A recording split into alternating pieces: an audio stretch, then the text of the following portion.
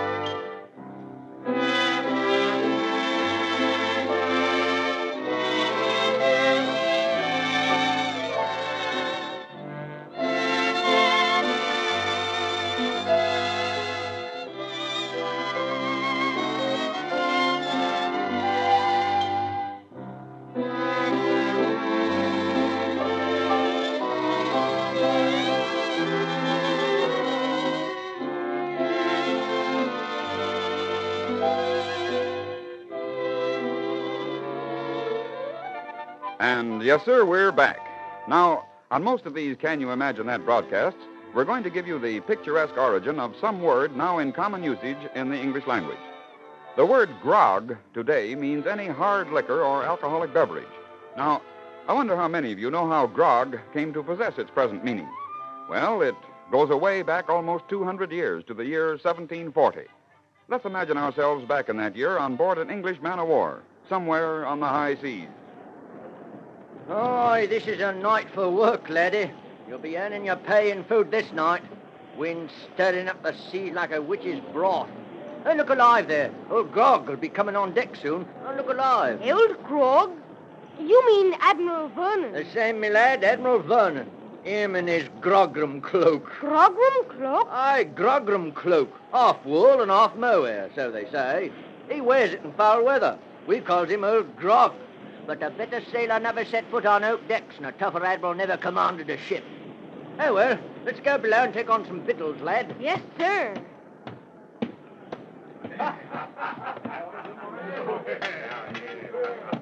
I'll move over, matey. Let a man sit down to his supper. Right, laddie, in here. I'm hungry. And I'm thirsty. Nothing like a panic in a woman rum to take the chill out of a man's bones after his walk the wet and stormy deck. Here's the British rum.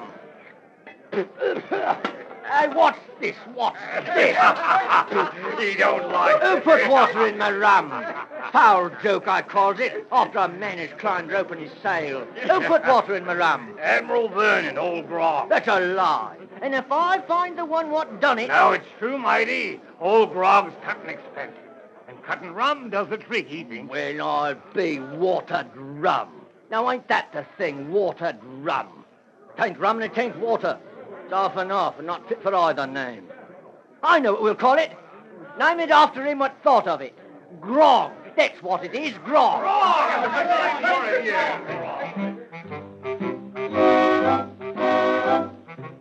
And so the word grog, originally from the French language grogrin, meaning a coarse-grained cloth, then into English as grogram, then as a nickname for a famous British admiral, then as his concoction of half rum and half water, now means any alcoholic beverage.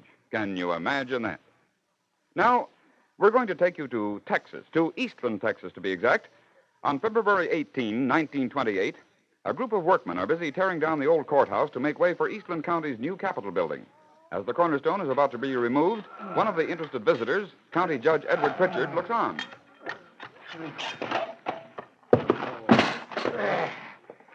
Okay, man, she's off. Hey, look at here. What's eating you, Spike? Seen a Gila monster? No.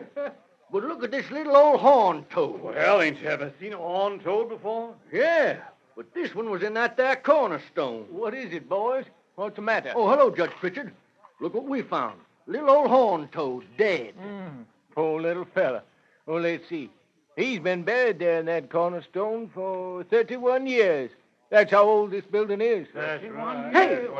Hey, you all see what I see? What's up now, Spike? Can't you see, Judge? That darn thing has opened its eyes. Yes, sir, the horned toad opened its eyes and in a little while began to breathe. Pretty soon, Old Rip, that's what they came to call him, Old Rip became a national institution. He was the living manifestation of the western Texas legend that a Phrynosoma cornutum, horned toad to you, could live a century without food, air, or water. As a matter of fact, Old Rip even visited Calvin Coolidge in the presidential mansion. The whole situation became such a national issue that when another horned toad was sealed in the cornerstone of the new Eastland County Courthouse, a group of humane citizens obtained a court order to have him released. Can you imagine that? But, Lindsay, I can't understand how any living thing could live for 31 years without air or food or water. No? Well, that's just what a group of scientists couldn't understand either.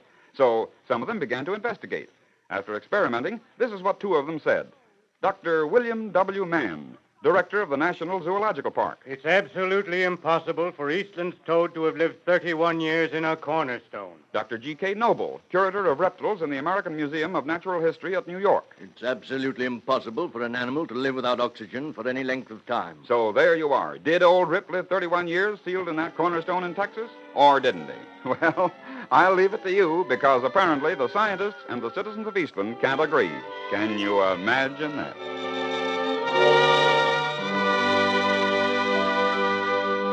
Well, now, let's see. Oh, yes, here's an odd little story that I found in a newspaper of 1912. It was on May Day of that year in the town of Dothan, Alabama, that a group of workmen had just finished lunch and were returning to their task of boring a well. All right, boys. Get to work. Hey, what's that? This sound powerful much like a pickaninny? Lord-gee. Looky down there in that well. Man, oh, man, it's a white baby. Come on, let's get to work. What's holding up the parade? Looky, boss. Down there in that old well. Little white child done fall in. What? Well, but don't stand there. Get him out. We can't go down there in that hole, boss. It's 30 feet down to the bottom, and only 15 inches across. None of us can get down there nohow. Yeah, you're right. We can't widen the hole or the dirt will fall down there on the baby. Yeah. What's happened? Oh, run along, young'un. Run along, run away. Come on, tell me, what's that? Steve, there's a baby down that well. That's right, white boy. Baby done fall down there, and we can't get him out. Of course you can't. You're too big. But I can. What? Why, sure you can. Will you do it, boy? Sure I will. Come on, tie a rope around my feet and let me down that well. Yeah, sure. Go on, get a rope out. And tie it around him. Well, sir, young Henry Matthews, a tailor's apprentice, 11 years old, was lowered slowly down into that 30-foot well. Down, down, down toward the little 3-year-old Benny Grant he went. Twice he tried and failed. Twice he had to be drawn up without the baby. Then, on the third try, at last his voice rang up the narrow excavation. Hold it! Okay, I've got him. Pull us up!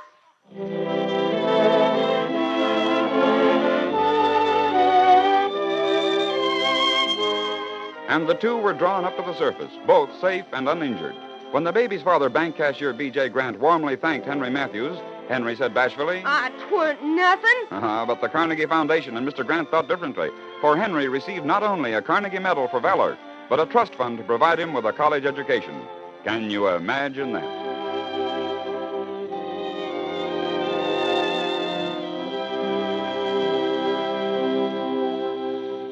You know, a great many of our popular songs have had a strange, inspirational origin. Most of the so-called pop tunes today are written to fit a particular situation in a motion picture or a stage musical production. But some of the old ones can boast of a much more romantic beginning. For instance, let's go back to a home in Louisville, Kentucky in the year 1875. Thomas Payne Westendorf, a native Virginian, is sitting in the parlor with his beloved wife, reading. Tom, Yes, honey. Tom, I've been thinking. You know, the doctor says that since our baby died, he thinks I should have a change of surroundings. Yes, Kathleen, I know. And I think you should go back to New York in the spring to visit your mother for a while. Would you like that? You know I would, but... Well, I so dread that long trip all alone. Alone? Oh, honey. You don't think I'd let you make that trip alone, do you? Don't worry. In the spring, I'll go with you, Kathleen. I'll take you home. Thank you, Tom. I think I'll go to bed. Good night. Good night, honey. After his wife had left the room, Tom Westendorf couldn't concentrate on his book. Something seemed to draw him to the piano. Music would prove a solace in the recent sorrow he and Kathleen had experienced. As he improvised on the ivory keys, his eyes fell upon an old song by George Parsley, Barney, I'll Take You Home Again. The words of the title struck him. Immediately, a melody seemed to drip from his fingers. Suddenly, he left the piano and began to write words. Verses flew across the paper before him. And within an hour, Thomas Paine Westendorf had written the words and music of one of our most beloved ballads. I'll take you home again, Kathleen, across the ocean wild and wide, to where your heart has ever been, since first you were my bonnie bride.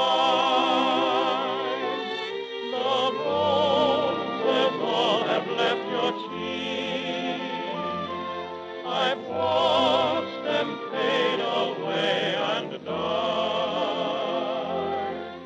Your voice is sad whene'er you speak, and tears bedim your loving eyes. Oh, I will take you back, Kathleen, to where your heart will feel no pain, and when the fields are fresh and green, I'll take you to your home again. Yes, Tom Westendorf really meant what he wrote when he penned the song, I'll Take You Home Again, Kathleen. Can you imagine that? Well, I'm afraid it's time to bid you all farewell again. This is Lindsay McHarry reminding you that we'll be back again soon on this same station with another batch of amazing facts and fancies in the next session of Can You Imagine That?